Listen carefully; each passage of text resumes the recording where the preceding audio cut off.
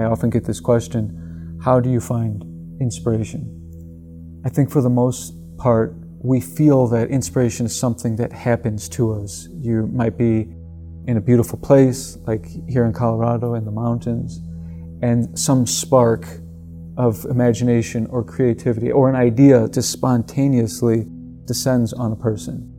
But the artists I work with sometimes find it frustrating that they can't just access it when they need it. Not just artists, any worker, any creative person. And so what do you do? And so what I've noticed is that if you have a craft like music and you spend all of your time doing different things, and then you come to your instrument or you come to your pen or you come to the canvas, and then you want that inspiration to just suddenly manifest, it may not, because the rest of our time is spent practicing being uninspired. So I think for me, and these kind of events help me to integrate my music and everything that I've learned from art into daily living. So without realizing it, we're missing opportunities to be inspired by thinking, this is my creative time, and this is my work, and I hate my job, or I don't like when I'm with these people. And then we're practicing all day long being turned off. If you look at this word inspiration, it has etymological roots in Latin, inspirare, which meant to draw in the breath of God. And inspirare is talked about in the Old Testament, I think, when God creates human beings and breathes into the nostrils to animate them. So it evolved to mean animation from some kind of magical breath. And this is why inspiration is so close phonetically to respiration. They share this root word spiritus in Latin, which meant breath. The way I interpret this now is that if you're conscious of your breathing, you're receptive to inspiration. That's the best we can do to access it, to just create the openness. And we can do it through breathing. That's why I called this the breath of inspiration. When you're breathing consciously or through your own volition, something changes in the brain. When we're unconscious of our breathing, it's involuntary, and it's regulated by the medulla in the brainstem.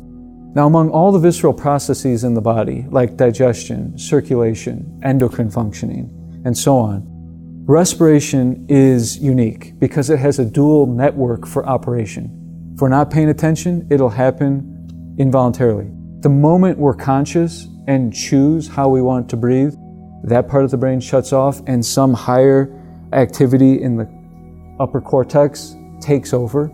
And there must be a reason why we have this dual mechanism for breathing. And I think it does tie back to being plugged in, being able to create a receptive mind. From that root of inspiration, as far as Western philosophy goes, creative people have said that inspiration comes from muses. So the word muse is also interesting. Muse meant literally to stand with your nose in the air, to try to catch a lost scent like a dog. And that's why we have the word muzzle for a dog. It comes from muse. Like, who would have thought that muse meant that? And so the mythology in Greece built around this concept.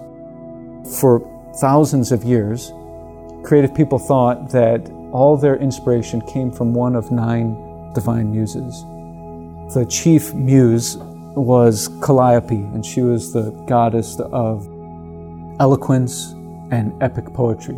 And you would need to pray to one of these muses to access their favor, to be good at whatever it is that your craft was, whether it was poetry or painting or music or astronomy.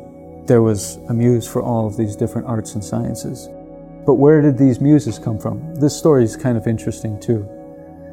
The king of the gods in Greek mythology, Zeus, had just won this long battle against the Titans.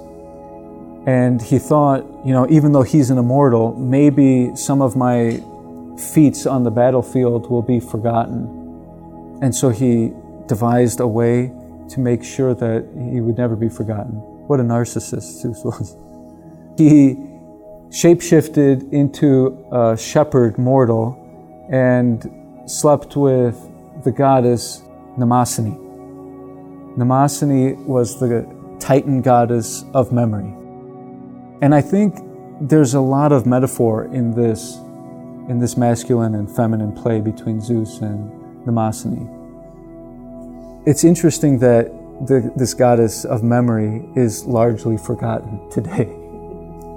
But at the time, she was one of the most powerful goddesses in that mythology. There's something, I think, magical about the idea of God and memory coming together. So God being this creative masculine power, and then needing to merge with memory to bring out these 9 muses. So they slept together 9 nights in a row, and months later, Mnemosyne gave birth on 9 consecutive days to the muses, which were responsible for all creativity in that mythology. So that's how they came into creation. I guess maybe there's something feminine about memory, but you need memory to create something new. Stravinsky said once that, "Have I not just come here to refit old ships? Isn't that the task of the artist?" Meaning you take something that's already existed and you make something new. Now I think we understand creativity to have 2 qualities: novelty, meaning you're reshaping the old into something novel, and usefulness. And this has been an inspiration to me to think about whatever gifts I have, whatever interests I have, but not just to be odd with it all, to find some way to bring those gifts and those innovations into a platform or into a medium that can benefit people's lives. If you don't have these in some kind of right balance, then people might not agree that this is creative. Charles Mingus, a wonderful bass player in the bebop era of jazz, said something like, "Anybody can be weird." And he was very weird. But he said, anybody can be weird. It's very hard to be simple. To be simple, and whatever that simple thing is, to really move people. That's where the spark is in creativity. So anyways, Mnemosyne, this goddess that presided over memory, was important also when people died. They thought that the soul would then go to this place in another dimension where they'd have 2 choices. They could drink from the river of Lethe, who is the goddess of forgetfulness or the goddess of oblivion. But what was enticing about that for anybody after death was that she'll wipe out all of your pain, all of your regrets, and all of your fears and terror. And so that's a pretty good deal. So most people choose that. But the alternative is to drink from the spring of Mnemosyne, which is going to give that person complete recollection of everything. So it will fully restore the memory of all of their lives. If they choose this, they would go to the Elysian fields, which is basically heaven, I guess. And if you drink from the river of Lethe, you're reborn, and you don't remember your past life. So this was the explanation of how the soul kept transmigrating from life after life, but had no clue how it got there and why the human species has amnesia. This is fun because when I study different philosophical traditions, like Buddhism believes in reincarnation, Hinduism believes in reincarnation. I spend a lot of time in India. It's a curious thing. If there was reincarnation, why does nobody remember the last life? I mean, some people maybe they do, but for the most part, we're mired in forgetfulness. So this was their explanation. In psychology, scientists have only recently tried to put this puzzle together. What is inspiration? Where does it happen in the brain? What are the characteristics of the inspired? And a couple psychologists named Thrash and Elliott developed an inspiration scale. And in the last number of years, they've really been thoroughly trying to understand what it is. And they've highlighted this tripartite of conception, which means there's three aspects of being inspired. The first one is called evocation. That is the moment when a person goes, oh, something happens, they see something, or they dream something, or there's a flash, that sparks something inside of them. The second part of this is transcendence, which means a person is taken out of their ordinary awareness, not worried about work or relationships. In that moment, there's something beyond all of that, beyond their ordinary experience. And then the third part is actualization. So whatever that spark was that led to something higher up here, then there's this motivation to bring it back into this world, into the physical world. And when those three things come together, from inspired by to inspired to, you have the full arc of inspiration. And they developed this scale called the inspiration scale, and they started studying all these different kinds of creative people. And they found a number of qualities, and I just want to highlight a few for you all, because I think that we'll get some inspiration from these qualities of the inspired people. The first one is openness, which simply means this quality of mindfulness, that people who are more inspired than others are just simply neutral in their outlook. They just have this kind of way of seeing life, sort of like when you're watching a TV show and you're just totally into it, or you're watching a movie and you're totally into it. You don't want to rewind it, you don't want to fast forward, you don't want somebody to tell you what happens. When you're just fully there and present, that's mindfulness. Imagine being like that with life. Constantly in life, we're like, what's going to happen? Like right now, we're all like, what's going to happen? And we're always looking ahead, or we're fixated or worried or ruminating about what we regret. But in a movie, you don't care about any of that. Later on, you'll decide whether or not it was good or not. And if somebody nudged you and go, if you're wondering what happens, he dies at the end, you'd be like pissed off. You'd be like, what are you doing? You just ruined it for me. And so that's what openness means. Openness means you're just letting the tape roll of your life. It's a quality of mindfulness that we can actually practice. We can even set aside times to be open if this is totally novel to us. We can say like, it's 7 o'clock, I have my open time. I just sit and I experience everything that's happening right now. So let's do that together, if you don't mind. If you could sit straight for a moment in your chair.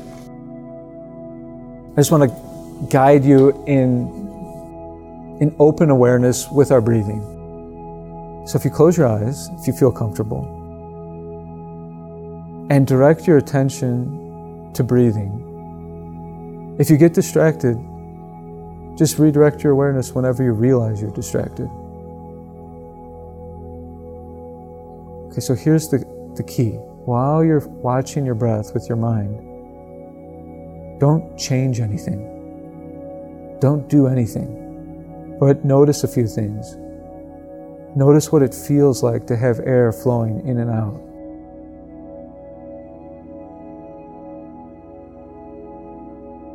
Notice what it feels like to have your body expand and contract, however it naturally does.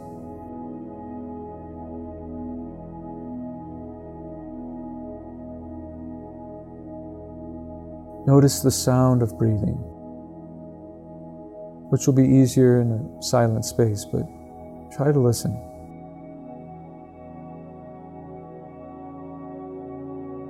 Listen like you're listening to the ocean. Incoming breath like an incoming wave. Outgoing breath like an outgoing wave. And then lastly, notice that it might feel good to breathe.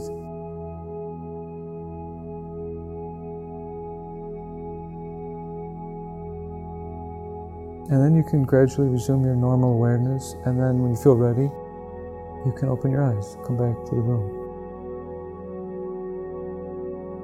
So that's an example of the link between breath and inspiration. So now, when you're breathing this way, it's not just inhalation, it's inspiration. And all the studies of meditation show that when the brain goes into a slower wave pattern, gamma waves, then there will be these sparks of synchrony, which will then create new pathways in the brain, and people can see things differently. These once obscure trails now become roads, and people can solve problems and find new ways to make their lives better or to make their lives more successful. So that's a little bit about openness. The next one, people who had high levels of inspiration are not very conscientious of inspiration, meaning they're not actively chasing the muse like artists tend to do.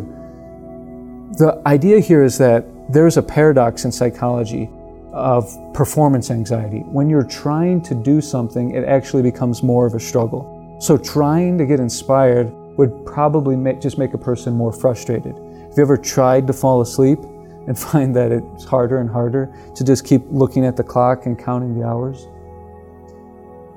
So sometimes I tell people who have insomnia, just do not keep track of time.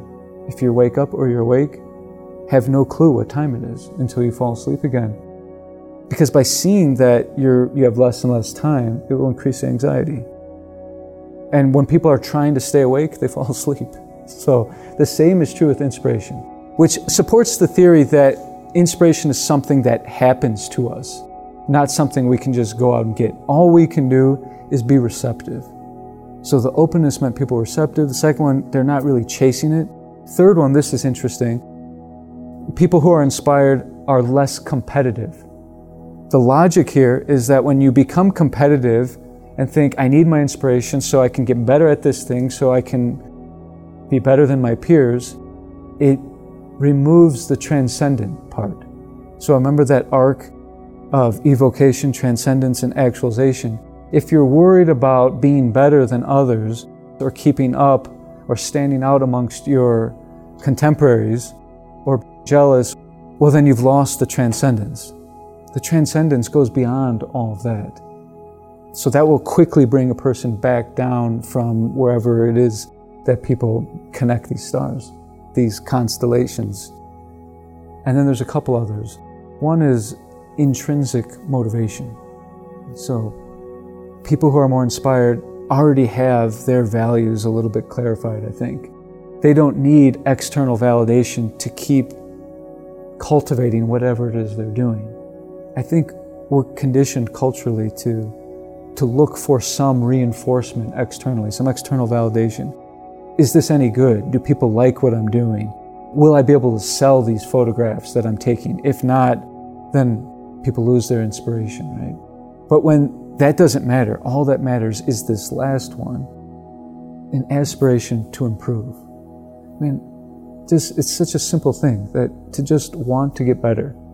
You just want to be a better human being, to want today not just to be a repetition of yesterday, but even if in some small way I can refine whatever it is I'm doing with my life, to tweak the dials just a little bit every day. This is the magic of an artist.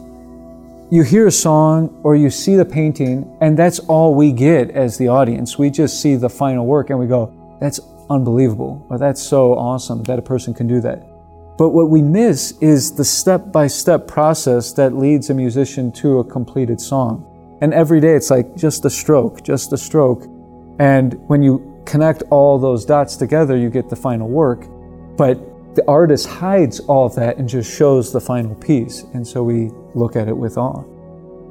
And so those are the 5 qualities five among many that I thought were relevant in people who have high levels of inspiration. When people grow this type of understanding or connection to inspiration, then there's a bunch of benefits. But here are some that I think are relevant. The first one is that a person becomes more creative. So I said before, creativity is novelty plus usefulness. There was a quantum physicist that I really liked when I was studying neuroscience in college. I had a professor who was a student and contemporary of this quantum physicist, David Bohm, who was a successor to Einstein. And it was really special for me to touch this scientific lineage for a moment. Anyways, David Bohm talked about the reality of the universe in terms of necessity and contingency. He said some things are necessity, but maybe everything that's happening is necessity. We have this sense that things could have been otherwise. But him and Einstein had this notion that everything already is. Our memory, like we talked about earlier, gives us the sense that things are happening.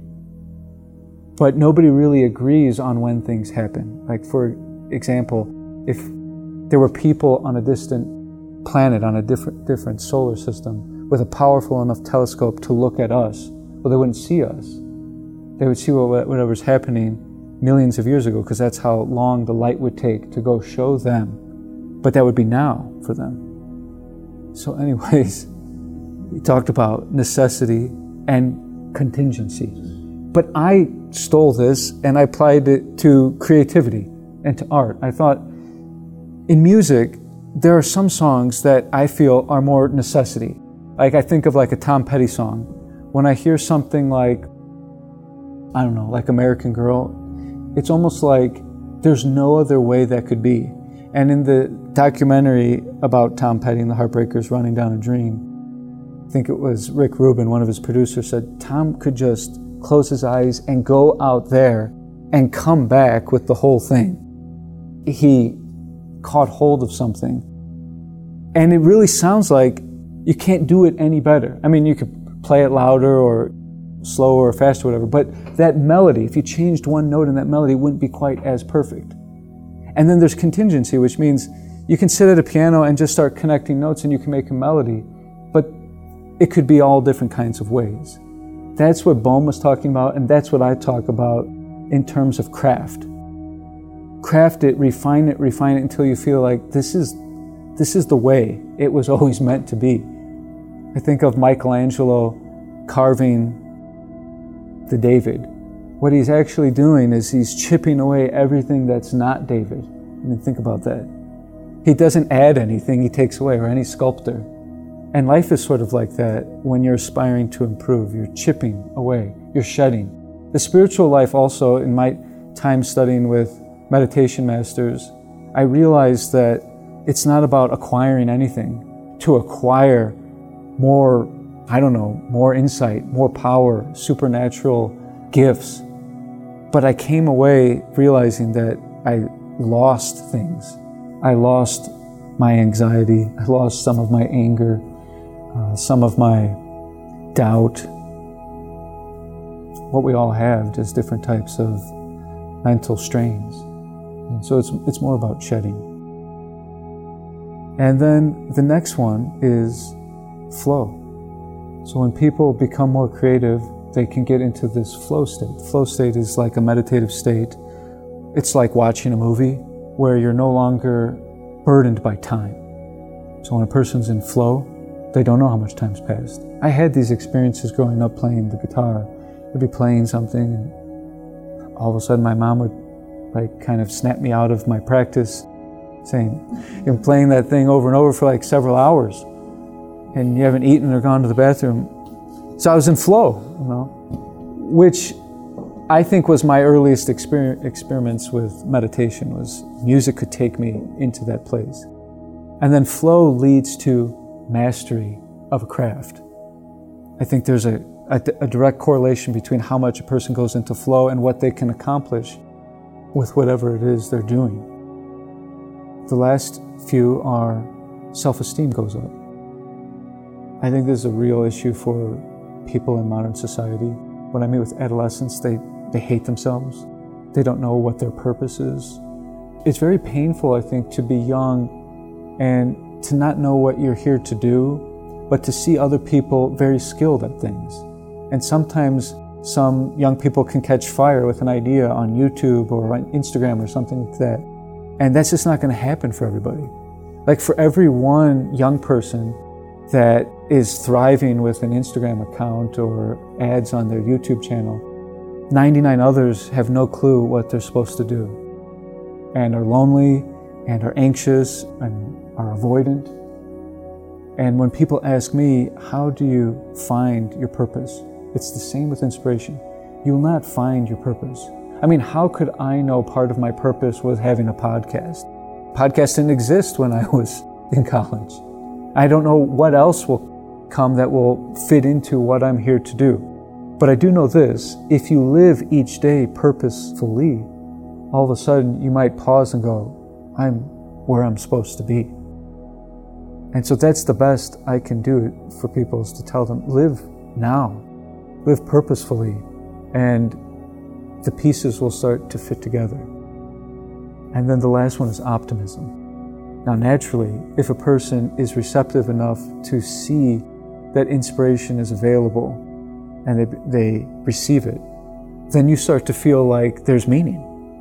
And when you have a sense of meaning and direction, then some of our pessimism gets shed. We're all wired to be pessimistic without realizing it, because that kept humans alive through evolution. To think positively probably was not helpful at all. Just to worry and be able to imagine all the things that could go wrong and be afraid of all that probably helped people live long enough to have offspring. The last thing I want to share with you, if any of this resonates with you, we need to guide our brains in neuroplasticity. So we now know scientifically that the brain just keeps changing depending on what we pay attention to. A study in London of cab drivers revealed that they had a hippocampus that's 25% larger than the average brain, because they have to memorize every street in the city before they could get certified, historically.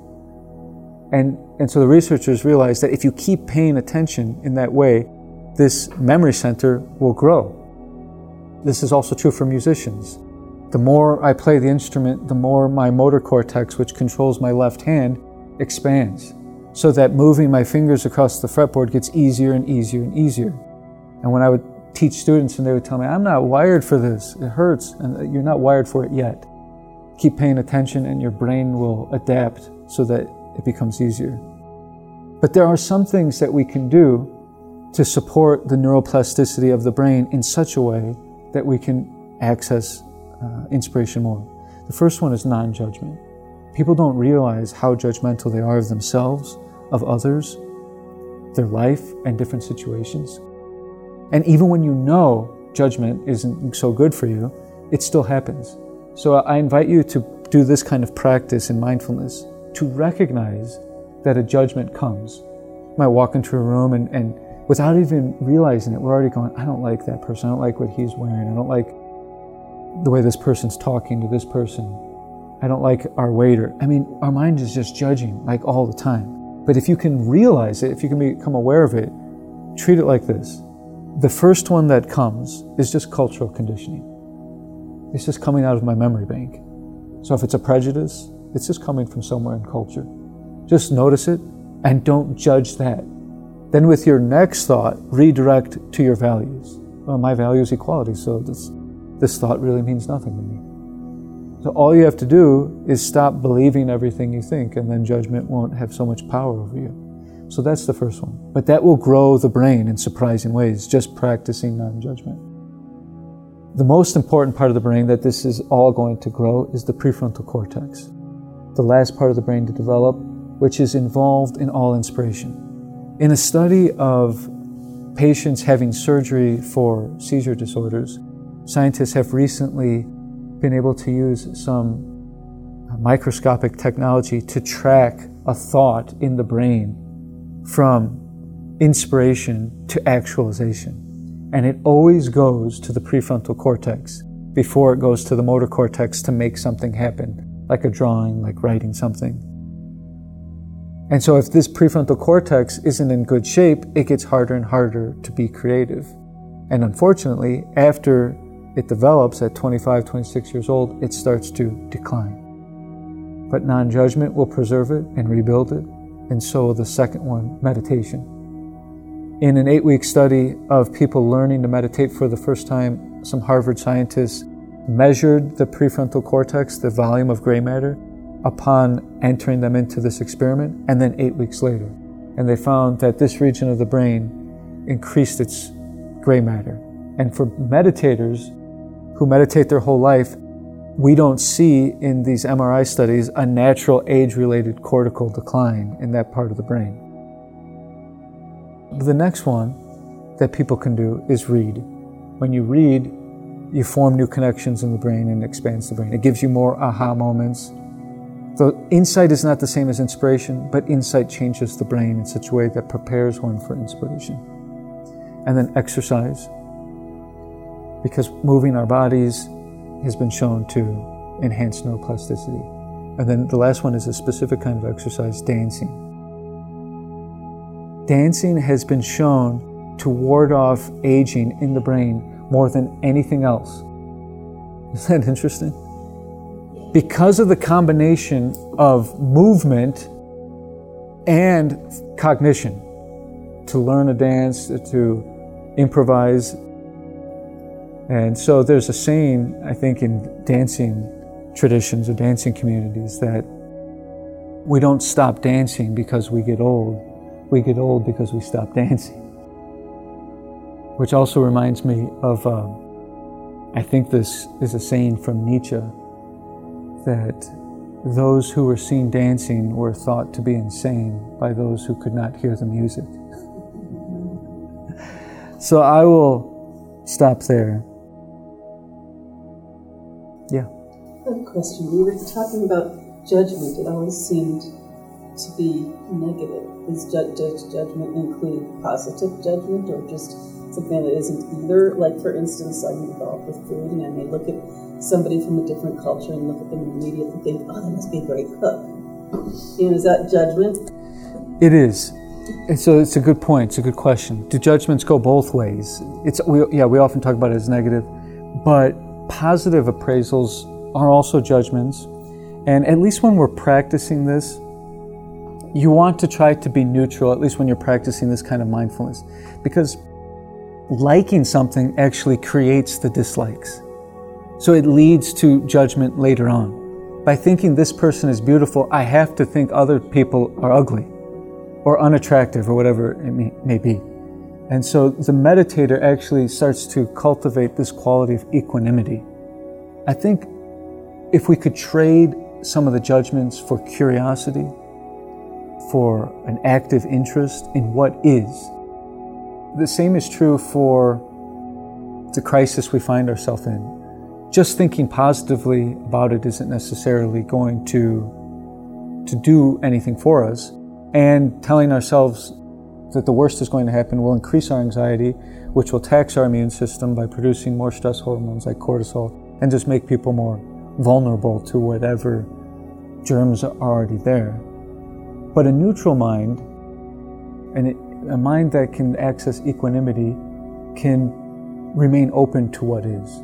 So at least when we're practicing this, I think it's wise to suspend either direction. But you can factually describe things. I think that's the difference. Like, we can say, this is really symmetrical, or this flat tire is going to make me late for work. But that it's the story of my life is a judgment. My boss is going to hate me, that it's a projection and a judgment. But that it's always something, this may be a judgment. But it may be true that I don't have a spare. It may be true that I do or don't have roadside assistance. So at least when practicing this non-judgment, you observe, describe circumstances to yourself factually, and then participate.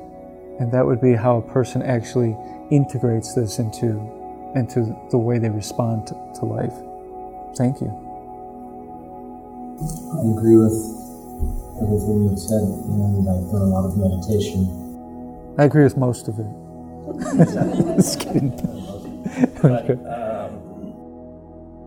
I was thinking about what you were saying about inspiration, and I have gotten to points in my life for 2 or 3 or 4 weeks where my heart is completely open.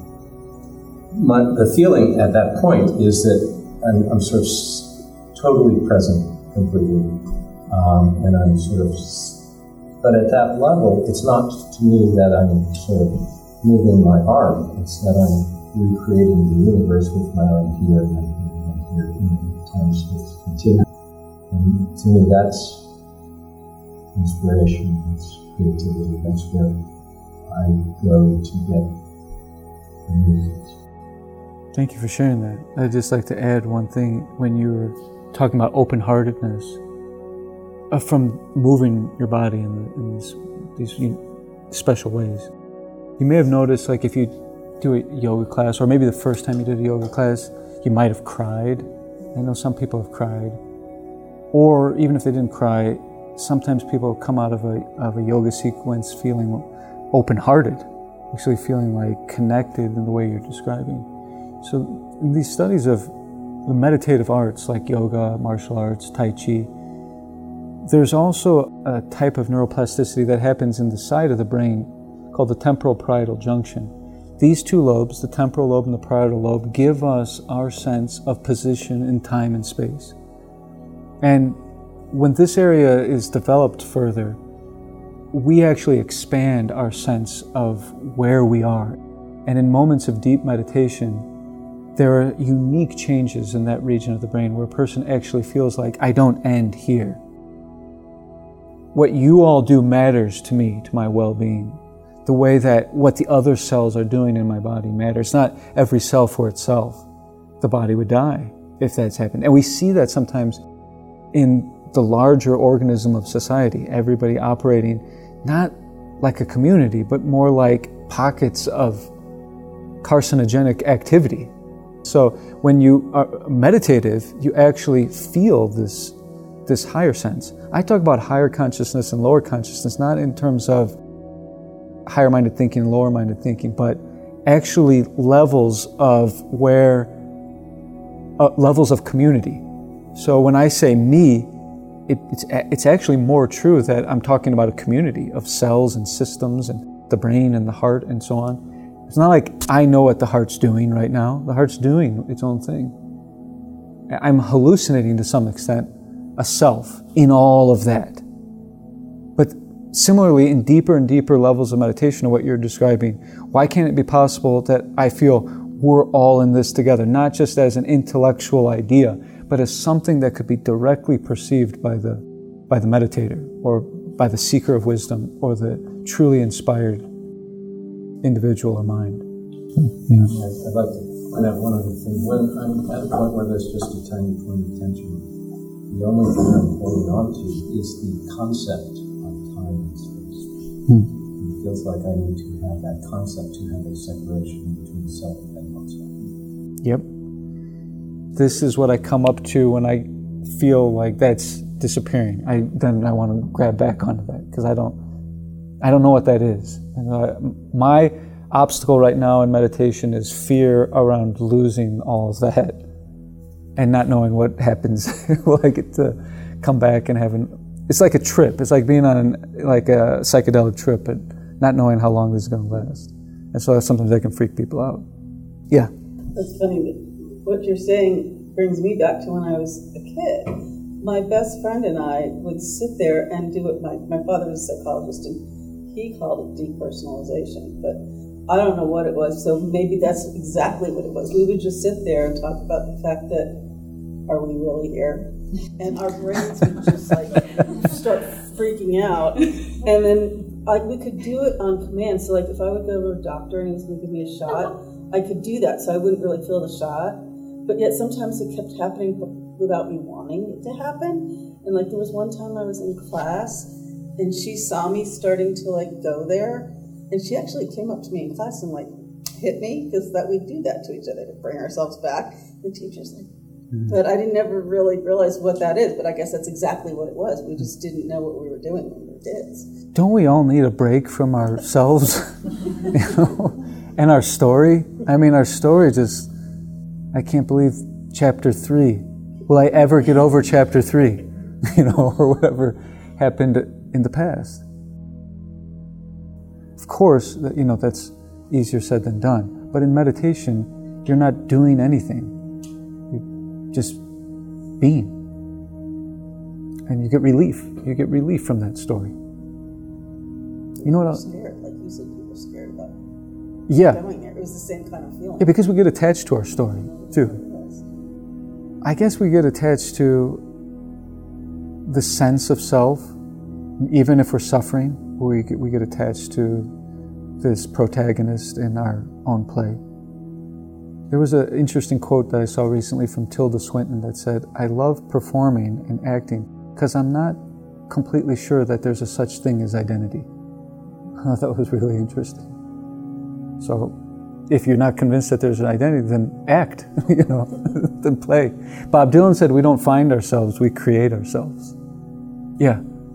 I just wanted to appreciate what you said about the intrinsic value of a painter and intrinsic motivation. Yeah, and yeah. Motivation. And as a painter, there's something about the visual out of all the senses, the visual aspect of creating a visual piece of work, which I do when I teach, and when I'm really, I'm motivated. I want to be motivated. It's there all the time. If I just get out of the way. Yeah. And then there's so much about this world that tells you you're good, you're this, you're that, you should do this with that, and like all of a sudden it becomes a commodity, and it breaks my heart. Me too. Yeah. Yeah. And it's so hard to be a pure, inspired human being, and that's always what I want to be. And it's always there, and there's this world that's, making you lonely as soon as they evaluate it. Can I say, on top of that success is no proof of virtue or creativity or inspiration, but culturally, the cultural conditioning says otherwise. And that's really unfortunate. Tolstoy has this essay called What is Art? It's a little harsh, but I think he makes a good point when he said, one of the worst things that happened was that there became artists. because everyone has a right to creativity and inspiration, right? But because of the cultural conditioning you're talking about, people go, I'll never be good at that. When I try, in the hospitals, when I'm working with people, I want to draw and paint. I'm just drawing stick people and stuff. And they'll all go, no. I haven't drawn since I was in kindergarten. I suck at it. I work with elders, and they're like, I can't do it. I'm like, you're my favorite person to work with. Because of what you're saying, right? Yes. It's like we have a right to be in flow.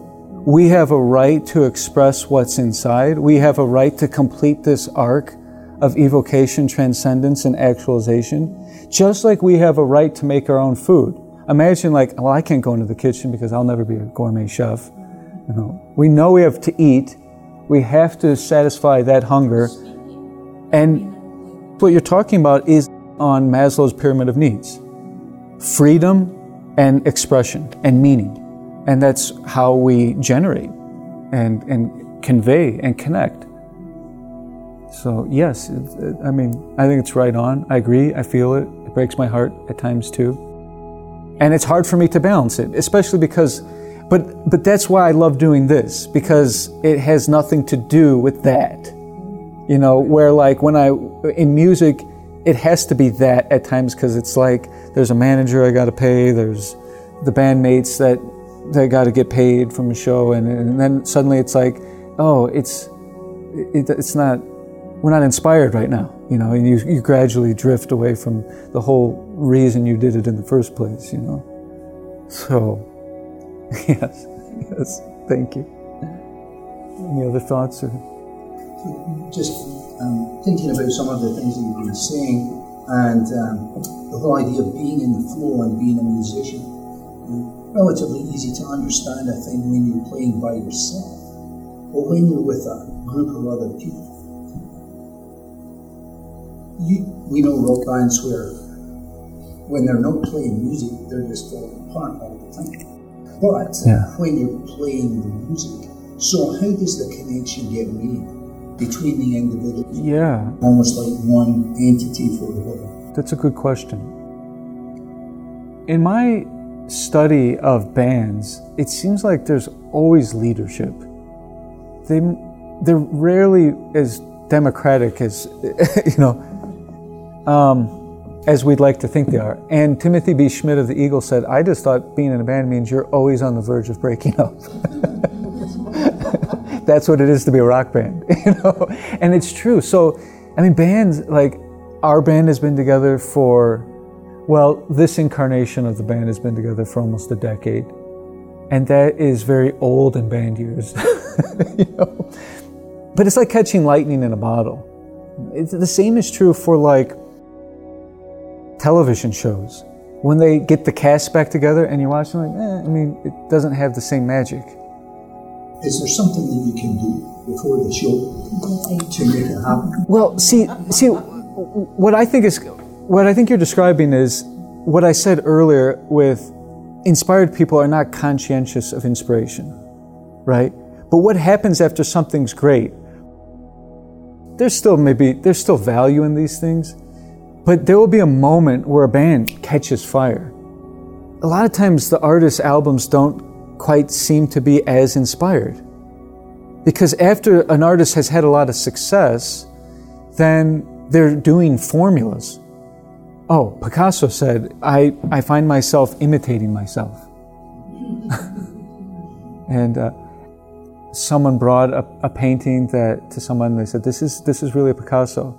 And then Picasso said it wasn't his or something like that. But it turned out it was Picasso. And he said, well, it's not mine because it was just an imitation of me by me.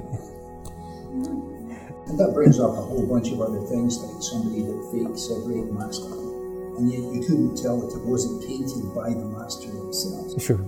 Is it still art in that sense? Because the inspiration wasn't there as a copy. But how do you know when you look at it? Yeah. So that's a really deep philosophical question. And Tolstoy tries to tackle that in What is Art? And he goes on to say, Anna Karenina is not art. He criticizes himself in this essay. And he starts ruling out things he did, masterpieces. I don't think those lines ultimately matter, but we'll know when we're forcing something, when we're chasing the muse, or when we're just being receptive and the butterfly just comes and lands on our shoulder when we finally stop running after it, Yeah. Do you think that, in general, if the mind is in service to the heart, is when the magic happens instead of the reverse? Yeah, I think when there's an integration of mind and heart, and then the hands are the actualization, let's say. When these two parts of our, maybe we could say loosely that that's something like masculine and feminine energies within us. Intellect, I think, honestly, tries to own everything. Mm-hmm. And when it gets humbled and the heart is the leader, is when intellect can be really in service in a powerful way. And that's the combination of novelty and usefulness. If it's not really useful, if it's just for ego or pride or something like that, I think it won't endure.